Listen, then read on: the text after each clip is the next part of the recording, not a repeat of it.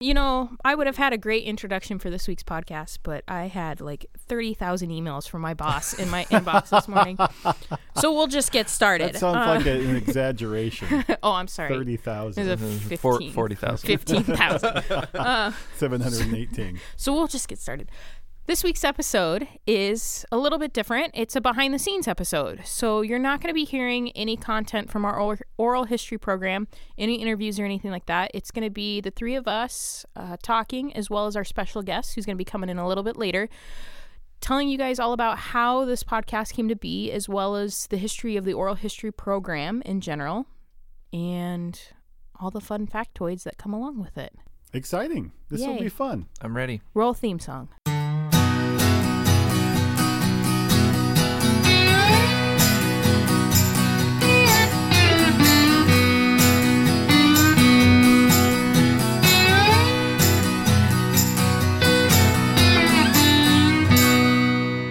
So one of the first topics we're going to get into today is all about the oral history program as a whole. So not so much the podcast, what you guys are hearing right now, but more of what inspired the creation of the podcast. And so Dan started back in March of 2000.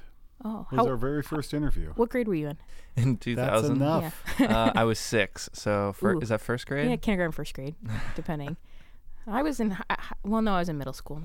To make me feel just a little older, thank you very much. Our interview collection now includes some of the interviews I did in my radio days. So there are a few that actually go back to 1984. Oh, before both of us were born. Yeah. So there. Now I'm really old. And we just generated a report right before we started recording today that gave us a total current count of how many separate interviews Dan has conducted through his radio days that we have now as part of our collection, not his entire radio catalog, as well as his entire NAMM Oral History catalog, which at the date of recording, which is the 22nd of August, 2017, took me a minute. We are at 3,415. Nope, I'm wrong, because that's predicting what he's going to get in the next 3 weeks. So we are actually at day of recording, August 22nd, 2017, 3,363 interviews. Wow. That's a lot of listening. I would say which one was your favorite, but that's not a really fair question. So it's impossible. Yeah. But I will say it has been such a blessing to be a part of this and sit toe-to-toe with some of the icons in music making and the music products industry over all these years. So I'm delighted to have the opportunity with you guys to share this content. So hard to pick a particular favorite, but I will say that nobody will listen to me complain if I list people like Les Paul and B.B. King and Bob Moog, Henry Steinway, legends all, but also some of the behind-the-scene folks. One of my favorite interviews that really just summarized the passion that this industry has is Millie Swanson, who was 93 at the time of her interview. She was a secretary for every president at the Wurlitzer Company in DeKalb, Illinois, since its very beginning until her retirement. So it was really a blessing and just a delight to have that opportunity. But it told me that it didn't need to be interviews with just heads of companies and legends and musicians that we all know by name, but the people that really worked it and were there for the history and for the change and for the development. And people like Millie certainly represented that. So this collection has a lot of those folks too, the underdogs that maybe didn't get a lot of recognition, but certainly were there when history was being made. So we're really proud of that factor. So one of the things that I think a lot of people who are maybe on the list or were looking at trying to set up an interview with, or who are interested themselves and maybe are thinking about reaching out to us about securing some time with you, Dan, is one of the questions a lot of them have is, what's the criteria to be an oral history candidate, to sit down with you and be interviewed? Do you want to go over kind of the parameters of what qualifies someone? Well, this is sort of a moving target because we do make exceptions to those who, can help us with something specific that we want to document. For example, if there is a music store or music company that has been well known and we don't have a lot of information about, we may go out of sequence with somebody who hasn't been in the industry for 30 or 40 years. But we do try to limit our collection, at least right now, to those who have been involved with the music products industry for a good duration of time. It also helps those who have worked for different companies who can give us a perspective. And of course, those who have innovated something like a product or a process. So it's a little general, but since we've been doing it so long, we're really clear about those that fit and those that do not fit. One of the areas that we're always looking to do, of course, is, as I say, every interview is a puzzle piece, and putting it together with other interviews allows us to show the bigger picture of what the industry is. But sometimes, just because we started in the year 2000 and not 1904, we missed the opportunity to interview a lot of folks, obviously, that were very inspirational for this industry. So as a result, any chance I have to interview somebody who knew a Leo Fender or Mel Bay, folks that had passed away before we had a chance to interview them, we always take those opportunities to fill in those puzzle pieces, because those stories are important, and even if they are secondhand stories, they still are represented in the collection, and that's important to us. And one of the things that I think kind of explains the process pretty well is what happens is people will contact Dan typically and give them suggestions. I think you should interview this person because they did this, they impacted that, they were contributing on this project. And then that really pools together the candidates. So it's a lot of by name suggestions, right? I mean, you just Absolutely. get people shooting you emails, sending you texts, calling you and letting you know. That's vital. I appreciate you bringing that up, Elizabeth, because that's really the success of the program, is the fact that I'm not the only one that cares about this. You know, there are hundreds of supporters out there who have an idea. And my goal really has always been to somehow convey to everybody listening, everybody in the industry, when you go out to dinner with somebody that you haven't seen for years and they're telling you all these great stories, get in your car and think about me. That's what I want. You know, send me a text, well, when you're not driving, and let me know, hey, this guy has all these great stories. Oh, this lady was there when this product was launched. You really ought to interview her. That's really why we have the collection that we have. One person can't know all the segments, all the tribes within the music products industry. But with the help of all of our friends, we've been able to identify those who are out there that should be documented. So that list, the wish list, grows because these ideas. And what helps promote someone to the top of the list is when several people suggest that person. So it's really, really important that we get the word out there that we are interested in hearing your ideas. Yeah, so we have this document within the department that Dan refers to as the wish list, where it's a compilation of all of these names, and it's a huge document. And I think sometimes some of our candidates get super excited at the prospect of being interviewed, that they think once their name gets submitted, once we reach out to them and say, would you ever be interested? Where are you currently located? You know, what's your schedule look like? That they think we'll be out there next week. And so we always try and stress that it's a one-man operation. Mike and I help out as much as we can, but Dan's the one on the road, and there's only one of Dan. Thank goodness. And he's here today. And he's here today. This will be the last day he's in with us for quite some time because he's on the road capturing interviews. And so I think a lot of people assume that, Dan, you get a name and then you fly out to meet them, but it doesn't quite work like that. It's more of you get a collection of names. You say, it's time for me to go to New York. You went to New York recently, and then you plan a week-long trip or something like that, and then you see who in that region, in that area, can come and sit down with you, has time for you. So right. Just because you make it to the wish list doesn't mean it's going to be a day, a week, a month, a year. It could be quite some time before schedules work out, because you're busy as a interviewer, they're busy as an interviewee. Right. And you got to coordinate. So that's exactly right. And some people have been on the wish list for a very long time, willing to do the interview, but with scheduling makes it difficult. There are those folks who always come to the Anaheim NAMM show, for example, but are booked solid. So even though we get to see them once a year, that isn't necessarily an opportunity, while others come to the show and that's the golden opportunity to be interviewed. So that then allows us to take advantage of those opportunities. But you're right, traveling really is difficult because we don't go to a said state or city every Thursday or every February.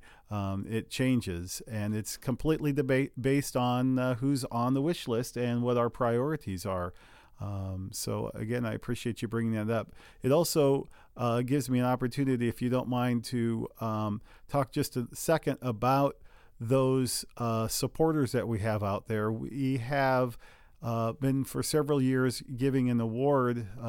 Joe Lamond, our CEO, presents it on Friday morning at the breakfast session in Anaheim every year at the NAMM show, called the Oral History Service Award. And that is given to an individual who has really gone way above what we would expect someone to do to help us with this program.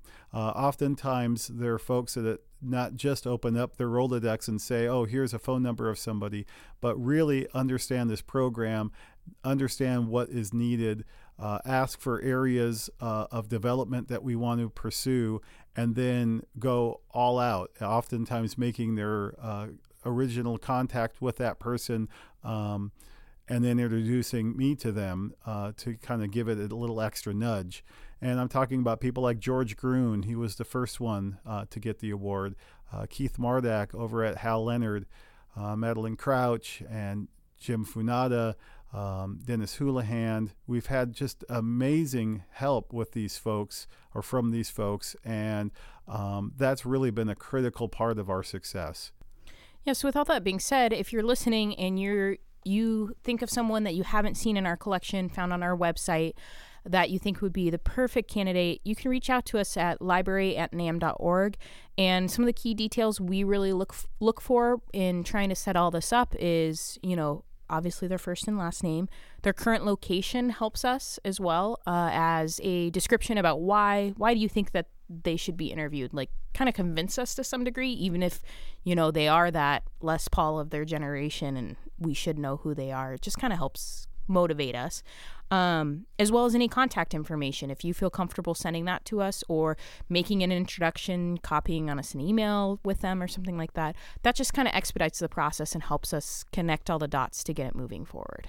Absolutely. And another thing to quickly say is, in the early days, in the year 2000 and for probably 5 or 6 years after that, we really felt like we were trying to play catch up, and there was a big focus on elderly folks so that we could catch those stories and capture them before it was too late.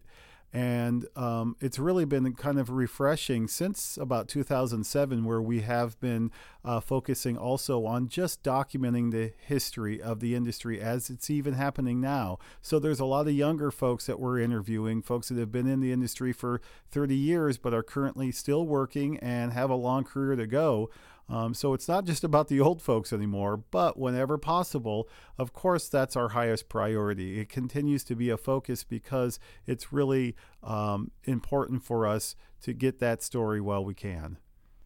So kind of shifting gears a little bit, still staying on the topic of our original content, which is the oral history program, those on-camera video interviews, we're going to kind of switch over to hearing a little bit more from Mike, who does a lot of the technical stuff. He's our tech guru wizard. That's me. Master of podcast mixing and other things. Oh, nice. I like that. That's really well. Can that be my title? I had to give you a just shout out needs because a you little- remembered to plug everything in today. Yes. So that's you know. true. A little scratching there, little. Yeah. Would have been good. Nice. So when it comes time to film on camera these oral history interviews, again, not podcast, original content, let's go through some of the equipment. Yes. So documenting the music products industry, we're of course going to be a little bit of gear oriented, just because it's the music products industry. And for these interviews, we like them to be very high quality, both the video and the audio, so that they can be preserved forever, I would imagine the hope is. So for a camera, we use a Canon EOS C100, which is a really nice camera, especially for interviews. For a lens on there, we have a 24 to 105 millimeter. The model number is EW83H, in case anyone's wondering. We usually try to get a pretty tight shot of the interviewee. We don't move the camera around at all, so movement's not an issue. We use external monitors, the Atomos Shogun, as well as the Atomos Ninja Flame. And personally, I like those a lot just because it allows you to see what the finished product's going to look like without having to go through the filming and editing process just to see that you messed up your shot. So those help a lot. Which never happens. No, Never. well, not anymore because we have the monitors. So. Right. Problem Well, it solved. helps with coloring. It helps Yeah, with the exactly. Lighting, It's- yeah. Because you it's can fantastic. you can see all your exposure levels. It helps with sound because the metering on the camera, the little monitor on cameras, you can barely see. So it's good to see the meters on the Atomos monitors Right. as well. Plus, the monitor helps for people who occasionally help out, Dan, myself being one of them behind the camera, Yes. as well as other volunteers who don't have that technical experience to be very quickly trained, especially on those monitors. It's just so simple. Right. It's crazy. Yeah. Everything's touchscreen nowadays, and it's all very basic controls. Yeah. You don't need to really know too much about filming to be able to operate these. So. And there's been a lot of thought process in how we create that look, not focusing too much on the background, not having too far a shot. It's almost kind of stealing a little concept from 60 Minutes, which I used to watch a lot when I was a kid.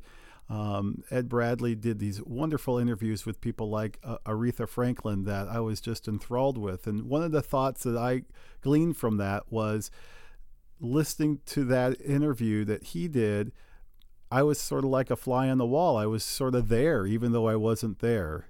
And that's what we're trying to create as well, we're not asking them to look right in the camera. That's sort of too invasive, but just a little bit off camera so that it's inviting and makes you kind of think that you're there. And that's kind of cool to me because that's what we want it to be. And as a result of that, we have created sort of our own little way of doing things, our workflow, and our own presentation. And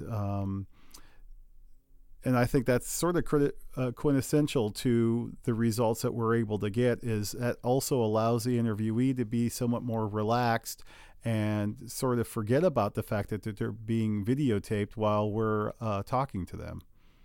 Yeah, definitely. Can we say videotaped? Videotaped, even though we're not using Yeah. tape anymore. Yeah. Right. We haven't used tape since... Oh, when did you start working here and convince him? Yeah, exactly. Nice. Anyway, moving forward. For lights, we use Lowell lights. We have a key light, hair light, and a backlight. And we use that 3-light setup. It creates a really nice shot where we put the background out of focus, and the backlight adds a little bit of artistic flair, I guess you could say, to the background of the shot. The key light helps tremendously with just lighting the interviewee up, and the hair light really defines like the shoulder and the back of the head, so it doesn't look like just a light blob sitting on a chair. For the tripod, we use a Manfrotto tripod, and I have the model's numbers here in case anyone's wondering. For the legs, it is the MVT 502AM, and the head is a MVH 500A, in case you were wondering. And those are fantastic. I mean, I really Yeah. highly recommend those. We, of course, had experimented with all kinds of tripods before this one, and I'm just in love with this setup. I mean, it flows so nicely. It folds down. It's lightweight and very durable. I mean, I'm not necessarily very gentle with the equipment, and the fact that they've held up as long as they have is kind of a miracle. Yeah, and talking about the tripod, occasionally we'll have interviewees that talk with their hands or move around a lot, which is totally fine. We like them to be comfortable and do whatever they need to do. But with the Manfrotto tripod, the head we have on it is so fluid that you can adjust a shot slightly without really even noticing. I know I've used some tripods where you'll go to like loosen it so you can move it left or right, and just loosening it shakes the whole tripod and the shot gets out of focus and you have to redo everything. So yeah, I recommend those tripods too. They're also easy to balance more weight. So when we started adding the additional monitors, we needed to adjust and balance the weight of the camera on the tripod, and it worked just fine. Yeah, definitely. All of our other stands too for lights are all Manfrotto stands. We use the lightweight ones, and because they're just so easy to travel with, which is something we didn't really bring up, but Dan does travel with all of this gear, and it can get pretty heavy. So we've condensed it all down to one fairly large suitcase full of lights and stands, and then just a camera bag that will fit into the overhead of any plane. So keeping everything as light as possible is crucial for this setup. Well, our breakdown really needs to be, the weight has to be less than 70 pounds for most airlines. Of course, less than 50 would be ideal because there is no additional overweight charge, but we can't do that. We've tried and tried and tried. We just need to go with a certain amount, and sometimes we use it all, sometimes we don't, but having those options, like Michael's saying about the 3 light setup, sometimes it's more of a shoot and run kind of thing where we're in somebody's home, we don't have a whole lot of time, maybe the key light is all we're able to do, so we don't necessarily use all 3, but having those options when they're critical is very important. So the key really has been to get that packaging down to the weight of 70 or less. Yeah, so just a few more things that we use for mics. Kind of the most important part of the interview besides the camera, because if the audio is no good, then there's pretty much no interview. And we also like to have everybody comfortable. Holding a handheld mic can kind of be annoying sometimes, and wired mics can get in the way. So we use wireless lavalier mics. We use the Sennheiser EW100 G3s, and we've just found that they're really good quality. They're durable. They can get beat up a little bit. Super easy to clip on and not worry about.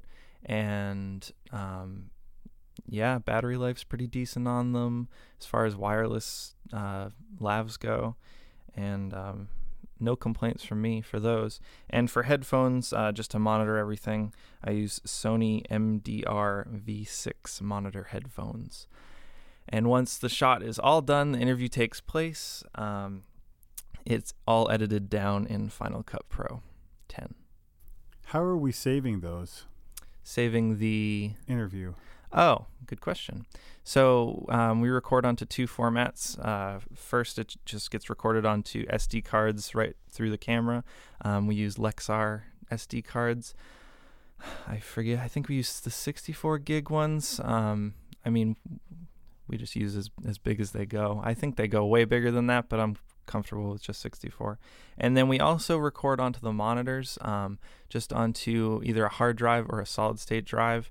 I think we're using the Samsung solid state drives right now, and that we use as a backup. So once everything's recorded, if I go to put the SD card in the computer and there's nothing, which I don't think that's happened yet, and I hope it never does, we always have the hard drive backup, which is great. It's just peace of mind, and we don't have to worry about anything. And once everything's imported onto my computer, the hard drives get erased and reused, and the SD cards they get archived and collected forever, pretty much. So someone out there might say, well, why are you doing an automatic backup? It seems a little overkill. And the answer to that question is Arthur Griggs, who was... Arthur Griggs. That explains everything. Okay. That's the no answer. explanation needed. Somebody please ask me. Why is the answer to that question Arthur Griggs, Dan? Who, what, where, when, question. and why? So Arthur Griggs lived in Chicago. He was about 90 years old when I first interviewed him, and I delightfully came home with the back then it was a mini DV tape of the interview. I left it in my car while I played in the park with my kids before returning to the office, and somebody broke into my car and took it. And we never recovered it, and I had no backup. So back on the phone to Arthur, do you mind doing another interview? He said, sure, I don't mind at all. So we went and scheduled another interview. This time I was able to have a layover on my way to Washington, D.C. from San Diego to Chicago. Had 4 hours. I figured that was plenty of time. Went to land looking for my equipment, and the equipment went right on to Washington. They made a mistake, and I sat there and had to call Arthur and say, well, let's do a third time. So about 5 months later, I was able to get out to Chicago again. I got to his house, and would you believe the tripod disintegrated right in front of me. I put every part of it together as much as I could, and it was ridiculous how it just fell apart. This is before the Manfrotto. So luckily, Arthur, during World War II, had taken photographs for the U.S. Army and said, I might have a tripod that could help. And he took me to this little closet in his house that had about 5,000 tripods. It was like the angels were singing or something. And so we were able to find one. And we finally taped the interview at that time, the second interview that took 3 tries. And I thought to myself, you know what? I'm keeping this in my pocket until I get all the way to the office and we can digitize it and download it. So since that time, I have developed a bit of a twitch because we're not always lucky enough to be able to go back that many times to the same location over a period. I think it still took over a year to finally get it done. But that is the answer of why I have a psychosis about this. See, I never knew that. No, I didn't. And it's funny today. because nowadays when we travel too, whenever we pack up, Dan will always hand me the case of SD cards and say, I'll take the hard drives, you take the SD cards in case anything happens. I am handing you the SD cards. And it's always like, what would happen that we would get split up? And it's like, I guess that's the reason. So now we know. That's my twitch. Yeah. Arthur.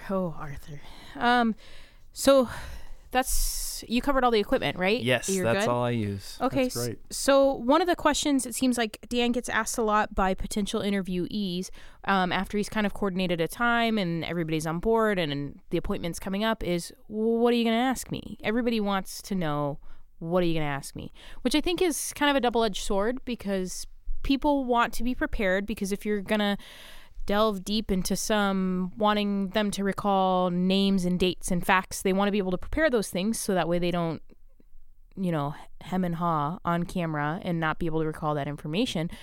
But you don't want to prepare them because then it becomes rehearsed and scripted and robotic, and that's no fun for anyone. Right. So there has to be a balance somewhere in between. There needs to be a comfort level, but not too much that they rely on it as a crutch. And I have 2 or 3 interviews in our collection for which the person insisted on reading their answers. And it's good information, and I'm really glad that we've documented those stories. But it's, as Elizabeth says, maybe not as exciting to the viewer to sit and listen to and watch. So we really want it to be a comfortable and exciting experience, because that way we can both be enjoying the opportunity of listening to what they have to say. So as a result of that, I actually do an awful lot of research ahead of time, but I don't make any notes that I bring with me. Very rarely do I do that. And the reason for that is comfort level. If I'm just there to have a conversation and look you in the eye and not my notes, then you're going to look me in the eye and we're just going to have an exchange of information as opposed to grueling down this and that. And you might ask, why don't you prepare the notes? Where did that come from? Is it Arthur again? Arthur Griggs. This time it's Lena Horne. Well, okay. So when I was a kid, you guys are awesome. We're so excited. Can't you tell? What? Please tell me you've heard the name Lena Horne. I've heard the name Okay, Jim good. Horne. Oh my Lord. Okay. Lena Horne was a extremely popular actress back in the 1940s. She was also a singer who had a string of big hits and did a big cabaret show in her later years. Well known. You'll have to look up Cabin in the Sky or Stormy Weather. She did some great movie musicals. She was in Carmen. Did wonderful stuff. Anyway, I got to interview her when I was a kid. I was like 15 or 16 years old. It was for a radio program, and I had made great notes. I had done all kinds of research. I knew exactly what I wanted to ask her, and I jotted them all down.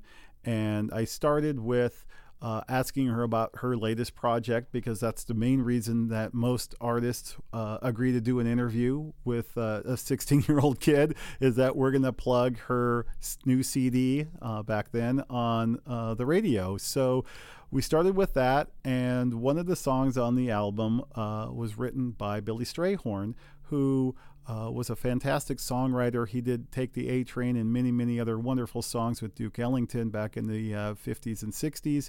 And she was a personal friend of his. Billy died in the 60s, and I never had a chance to interview him or know him, so I was hoping to talk to her a little bit about that. But my questions about Billy Strayhorn were on the second page, and she brought him up on the first page when she was talking about this new CD. And in listening to that tape, she's talking about one particular song, A Flower is a Lovesome Thing, which he wrote. And she said it was a beautiful poem. And I just remember listening to the quality of her voice and the way she explained what that song was and what it meant to her and where Billy's soul was as a human being and how beautiful his soul was. And I quickly moved on from there, because that's not when we're going to talk about Billy Strayhorn. And later, when I brought up Billy Strayhorn, it wasn't the same. Of course, she answered the questions, but her heart wasn't in it like it was that first time. And I really learned a valuable lesson there, that you have to go with the flow. You have to listen to where the folks are. And if we don't quite cover what I was hoping to cover now, well, I'll bring it back and do it later. But listening to where the subject goes and where that passion is and how that story is unfolding is much more important than a few little details. So that's really why we don't take notes, and why I think it's really important to have a comfortable, casual conversation. So to answer your question, which I haven't yet done, we usually start with a little background. I want to let it be very clear that we are interested in the whole story, and we want to try to do it somewhat in chronological order so we don't miss anything. Oftentimes, without this direction, at the very end, someone might say, oh yeah, and I also, played bagpipes in, Benny Goodman's band or whatever. Wait, what? Benny Goodman had bagpipes? That kind of thing happens if we go out of sequence, and we don't necessarily have the chance to cover everything in the detail that we would like. So chronological is important, but also letting them know that we're interested in where they came from. Did their parents have music? Did they play? Did they have music in their home when they were kids? I know you guys love to hear that story, because that's the first one I ask, and that sort of sets the tone, I believe. And because it is, that's sort of my signature question. But from there, we want to cover a little bit about musical experiences that you had as a kid, where your passion came from, how it developed. If you had instructions, teachers, either in the public school system or maybe at the local music store, how was that experience? What instruments did you gravitate to? What did you enjoy? Music stores that you had as a kid, that's always great. Unfortunately, there's a lot of music stores that aren't around anymore, and so this is our chance to document them. Maybe even if it's just a mention, to me that's important. Gelb Music in Redwood City was the first place I had music lessons, for example. And so just a mention of that, I think, is an important thing. But it also talks a little bit about that era, where that person grew up, those kind of experiences. And then we go into education and how they got into the music industry, what jobs they had, what mentors they had, changes that they've seen, what products they've been involved with, those kind of things. Yeah, so if you're listening to this and you have an appointment with Dan coming up, you feel free to email him if that makes you feel comfortable and try and discuss and hash out what's going to go on. But in reality, it's a conversation. It's just, we want your story. And so whatever path that interview takes as it's happening is totally fine. We're not seeking one question and one answer. It's the complete person, the complete history. So well said. Yeah. So moving on, a lot of the other question we get typically towards the end of an interview process is, what are you going to do with it? Which is nothing. Just kind of hang on done. to it. We're done. We were supposed to be recording the entire time. And so there's really two separate uses currently for the content that we capture. One is something we affectionately call a web clip, and we'll have Mike tell us that. Yeah. So a web clip, I don't even know if that's a real word, but that's what we call it. Yep. A web clip is a short, usually 2 to 5 minute-ish video edited down from the full-length interview. Full interviews with Dan can range anywhere from a half an hour to an hour plus, up to several days. So 4 hours. So it's very difficult and almost impossible to post full interviews of everyone we get. Occasionally we will post a full interview if it's something very interesting or high demand request. Yeah, like Les Paul, I know, has his full interview up there, and people along that nature. So a web clip is a great way to see who we interviewed, what their main story is. It's usually just a snippet of maybe either a cool story or if they're giving some great history. We try not to make it a highlight reel just because that doesn't really do anything for the interview. It's really hard to condense everything that someone says into just 2 or 5 minutes. So I like to find a cool story to get you interested in the collection. And besides the web clip, if you're watching a web clip and you're really into it, we link all of the web clips through these tags, keyword tags such as guitars or band and orchestra or pro sound and lighting. And if you click on the tag at the bottom of the video, it'll take you to almost like a playlist of all other web clips with the same tag. So if you're watching a web clip of some luthier and you think it's really cool and you scroll down to the bottom and you click the luthier tag, you're going to get this list of all of the luthiers that we've interviewed. And the tag system really makes the website fun, in my opinion, because you can just get lost there. You find one person that interests you, and then you click on some tags, and you're like, oh, they interviewed him, they interviewed her, they interviewed all these people, and then before you know it, it's been 5 hours, and you're still on the website. So web clips are amazing, in my opinion. So the theory behind the tag was really to help navigate, and hopefully we'll be able to add that to a search function on our website at some point. So it was really based on the idea of function. As a result, if we have 5 or 6 people talking about the same subject, then we'll create a keyword tag for that. So there are really hundreds of tags down to company names. We have one for Wurlitzer, for example, or Yamaha. We also have some specific for products, the Hammond B3, for example. But then also some social related items like the Civil Rights Movement or World War II, just because there are so many interviews with interesting topics that go into some of the practical parts of people's lives. So we try to include those as well. We also have isolated, so we're able to find, for example, there's a keyword tag for many of the larger countries that we have interviewed several people from. So there is one for the Japanese music industry, the German music industry, for example. We also have a tag for women in the music industry to allow us to focus on those topics as well. So besides the web clips, we also utilize the content for podcasts. And that doesn't really need much explanation, right? Because you're listening to a podcast. That's what we're doing right now. Yeah. So if you're listening to this, you're on the right track to hear a lot of our content. But you'll find that, as we mentioned in a lot of our previous podcasts, and then we'll continue to do down the line, when we pull a clip, it's not necessarily the same content that you're going to see on the web clip on our website. So you might be getting a different version of a story from the same person. It's just, again, since we don't post the entire interview, you're not going to, see both in both places. So. Which is why it's great to listen to the podcast. Which is why you should listen to the podcast. And watch the web clips. Yeah. Right. Well, the idea of the web clip really started from the idea that we had a full list of everybody that we interviewed on the website, and people kept asking us about that. But it didn't really say much. It didn't really connect with people because...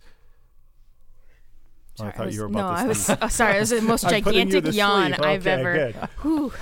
So this list at one point just had name and the title, but adding a segment was really important because it allows us to, as Michael said, learn even more, about that person. You can better understand the era in which they worked, a little bit of their background just by listening to them. So that was really important, but these web clips are really just based on the individual. So having now a depth of over 3,400 interviews is a lot of material out there, and we haven't really had any way of showcasing the depth of the collection. In other words, 7 people talking about the same topic would be very interesting, and that's where the podcast came in. And now we're able to take something like our first 2 episodes were about Sun Records. We were able to take those interviews of folks that mentioned that recording company in Memphis and make a podcast from it. And that's really exciting to us. We really love that. We also have the opportunity with these podcasts to play the full interview and add perspective on that particular person, like Les Paul. So I'm really excited about the podcast as a vehicle of showcasing these interviews. Which is a perfect transition to our final topic for discussion today, and that's the behind the scenes of the podcast. So would now be the perfect time to introduce our special guest? Yes. Oh my gosh, everybody's super excited. I know I am. So here is the Director of Professional Development at NAMM, Zach Phillips. We are very excited. We have our first live guest in the room. It's not really a studio, I guess. In the room. In our studio, our very high-tech studio filled with flat screens and really comfy couches. We're totally lying. It's a table and some wheelie desk chairs. But we have our very own Zach Phillips, Director of Professional Development. Yay. Welcome, Zach. Yeah, and he's going to talk about... Thank you. The theme song, the awesome theme song you guys hear every 2 weeks. I liked that intro. You have low standards. Yes, we do. Look who I work with. No, I'm kidding, guys. I'm kidding. No, this is cool because a great part of the podcast, of course, is that theme song. And Zach, we'd love to have you talk a little bit about the idea and how it came about. Okay. So, when the podcast was starting to come together, I think it was you, Shalise Zalezi, our Director of PR and Social Media, and me, just kicking around some ideas. And you'd said, well, I like the idea of a podcast, but I'll only do it, Zach, if you write the theme song. And I thought, oh, that's really funny, Dan. That's hilarious. So then the podcast started to come to fruition a few weeks later, and you said, I'm waiting on that theme song. And I thought, oh, I've got to make something happen now. Okay. He was serious? Yeah, I did think you were kidding. I really did. Went home. I had about, let's say, maybe a half dozen instrumental passages, more than riffs, not quite songs, that had just been sitting around, some as far back as 2001 and 2002 that didn't have a home. Played with a bunch of them, had one in particular that my wife liked a lot, and we both thought, this sounds like a good podcast theme song, but it wasn't quite right. It was hard. It actually, I pictured it on guitar. You really couldn't play it on guitar. It had a tricky counter melody. It had a very difficult, the riff was unplayable, wasn't good on piano. So sat on it for about a week. I think, Dan, you'd emailed me again and said, looking forward to the theme song. So I thought, okay, I really have to make some magic happen here. It was the night of the Graham Nash concert here at the Museum of Making Music, actually. We were all coming to that concert. I was volunteering. I think all of you were doing the interview with Graham. I had about 6 or 7 minutes to spare before I had to leave, and picked up a guitar in open G tuning, started strumming that riff, threw in an F, which created a nice tension and angularity in the progression, and got on GarageBand right away. I think the slide guitar part became the melody, and that was that. I'm a podcast connoisseur. I listen to a lot of podcasts, and I the theme song's a big piece of it. So I thought, in the back of my head, nagging at me was the idea of, okay, this is some pressure here, because if I don't deliver here, Dan's never going to speak to me again. I'm glad that was motivation. It was motivation. But, the other thing was, I kept thinking about the Music History Project and the concept of the podcast. I wanted something that was, I thought it made sense to do something that was neo-traditional, a little folky, a little bluesy, a little country, little Stones and Allman Brothers thrown in. But it had to be driving. It had to really start the podcast, it had to create some momentum for the podcast. That was the idea behind it. It was something that was a little bit of a throwback, but it was also rock music. It was folk, and it's, guitar driven. The guitar's been such a big part of music products industry's history over the past 70 years. Okay, so let's hear the theme song, and then we'll come back and ask Zach what instruments he was playing.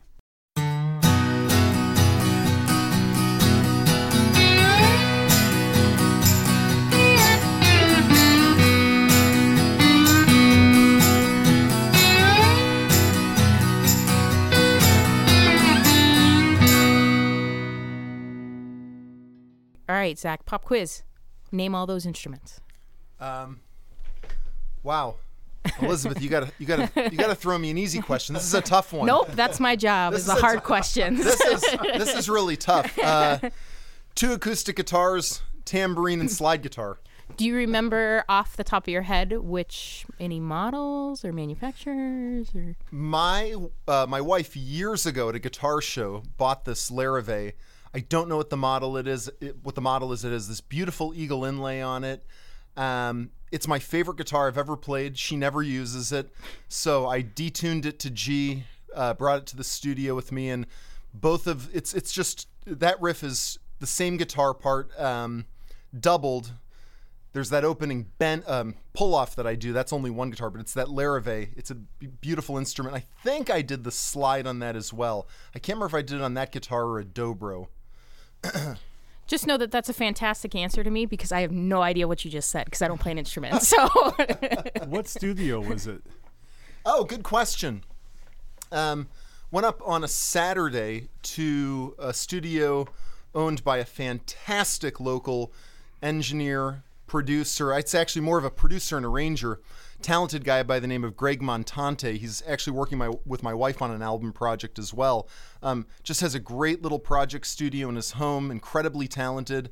And, we banged this out in a couple takes. Of course, it still took, I think we booked a 4-hour session, and we used the whole thing, because once you get something right, you have to keep tweaking it and overthinking it. So let's hear the other version. Sure.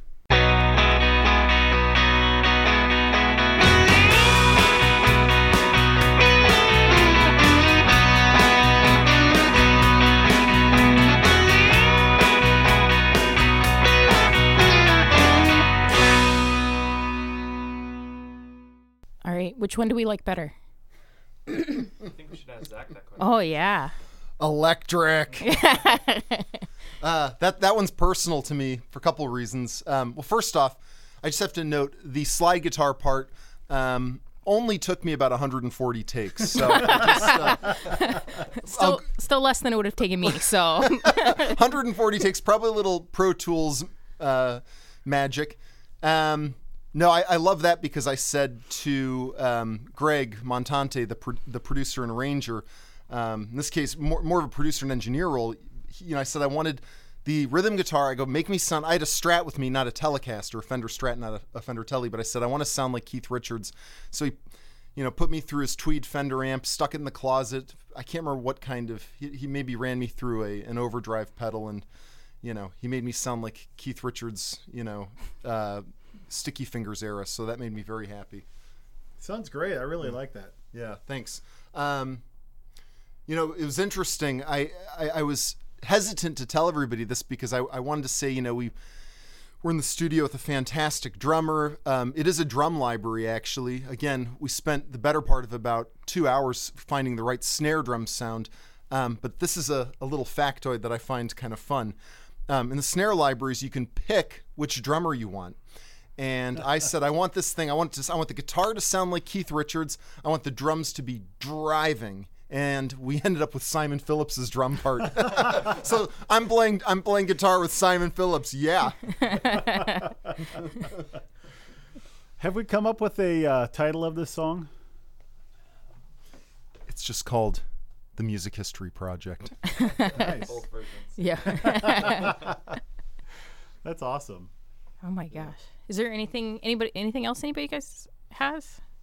So much of this, I think this riff was actually a variation on something I'd had. I threw in that F in the chord to give it that angularity and that tension. But, so often, with all of these ideas that I'd kind of come up with for the theme song, I was really looking for great, ideas that would work that just didn't work with lyrics. So, these were all orphans that were just sitting around, and I'm just very grateful that you all asked me to do this.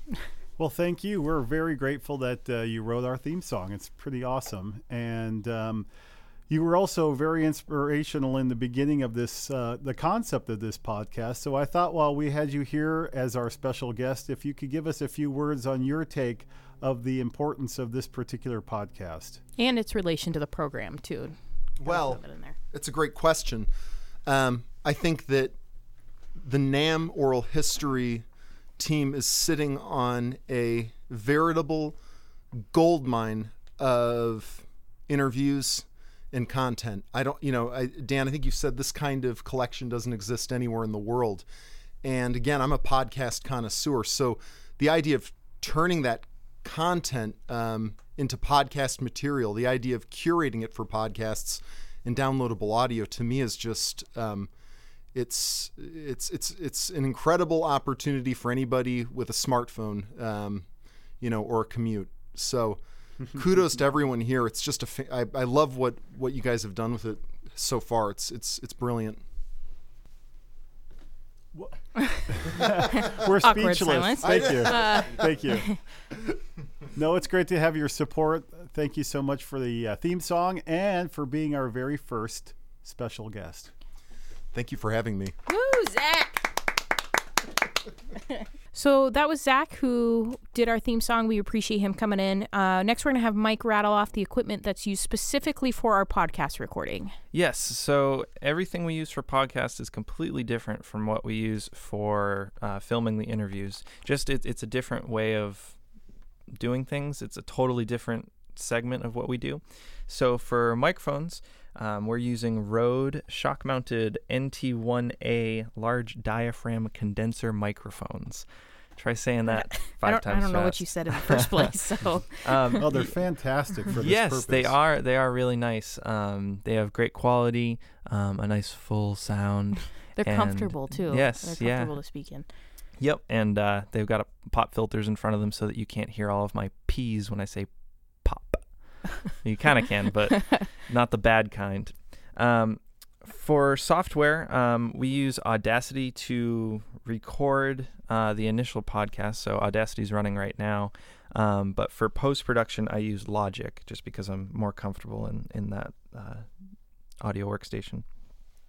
For cables, we use Rode mic cables as well as some Hosa cables just for random connections that we need. Headphones, we have Audio-Technica ATH M40Xs, just some studio monitor headphones.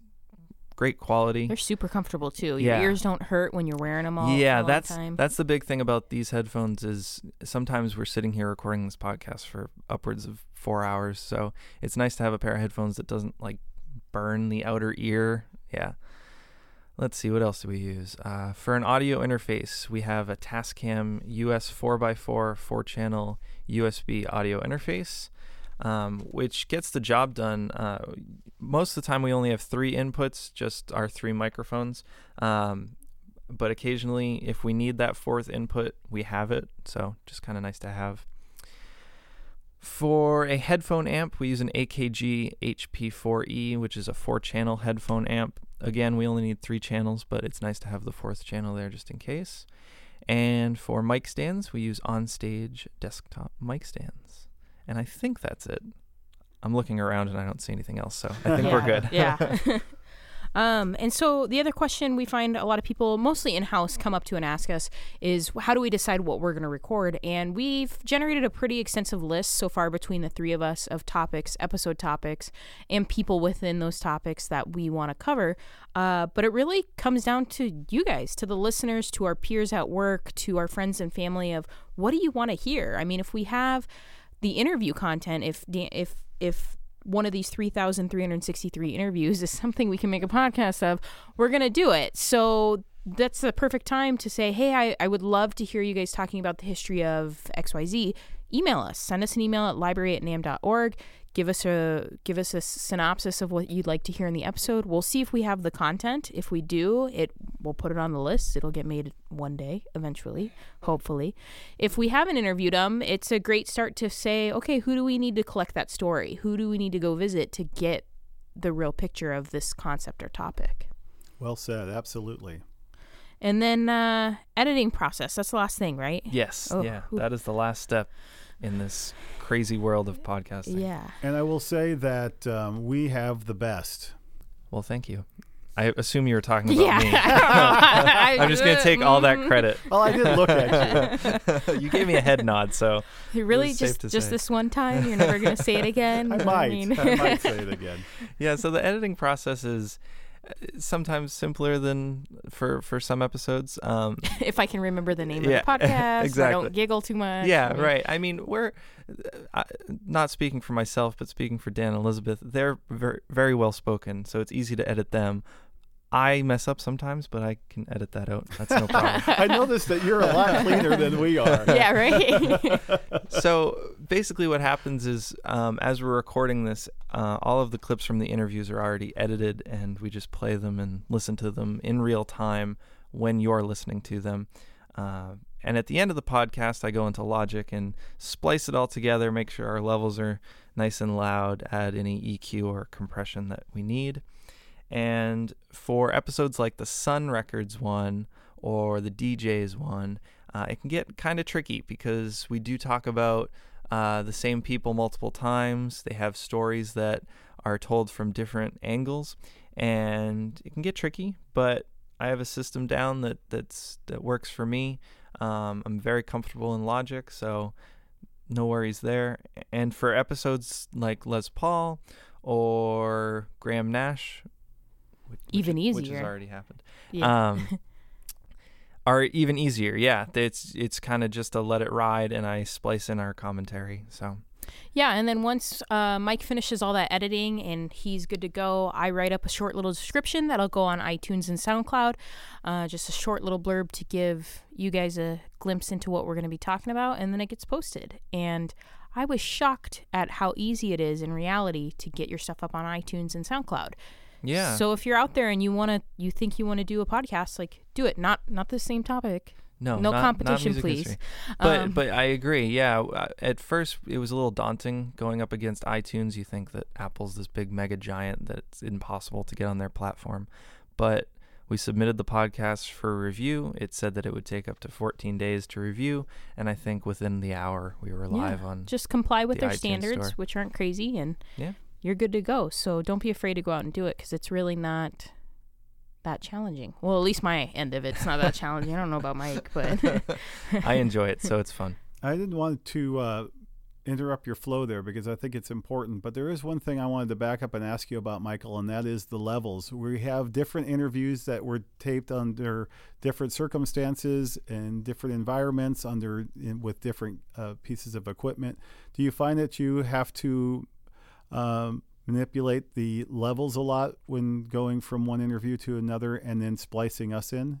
Yes. So I always do a general mix of everything. So I edit down us talking and put in all of the clips and just kind of do a general mix to get all the levels around the same level, if that makes sense.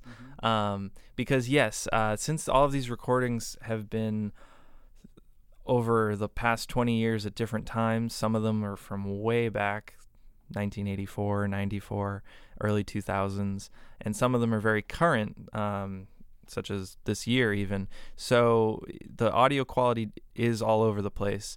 But once I get that general mix and I export it all, I can master the track and get everything sounding exactly the same, which is not that hard. It can be challenging because there are some interviews from way back that weren't thinking of podcasts, because I don't think podcasts were a thing in the 80s. So it's tricky, but so far no problems. Yeah. Knock on wood. Yeah. Well, once again, you do an excellent job and you make us sound good, and I appreciate that. Yeah, so I think that pretty much wraps it up for this week's episode. Thanks for hearing kind of the behind-the-scenes story and bearing with us as we have a lack of interview content, but we'll be back to our normal program in 2 weeks. If you have any ideas for podcasts or oral history interview candidates, be sure to send them to us at library@namm.org. Also, we would love a positive review and feedback on iTunes. That would help us out greatly. And once again, huge shout out to Zach Phillips for coming in and sitting with us and creating that theme song for us. It really helped us out.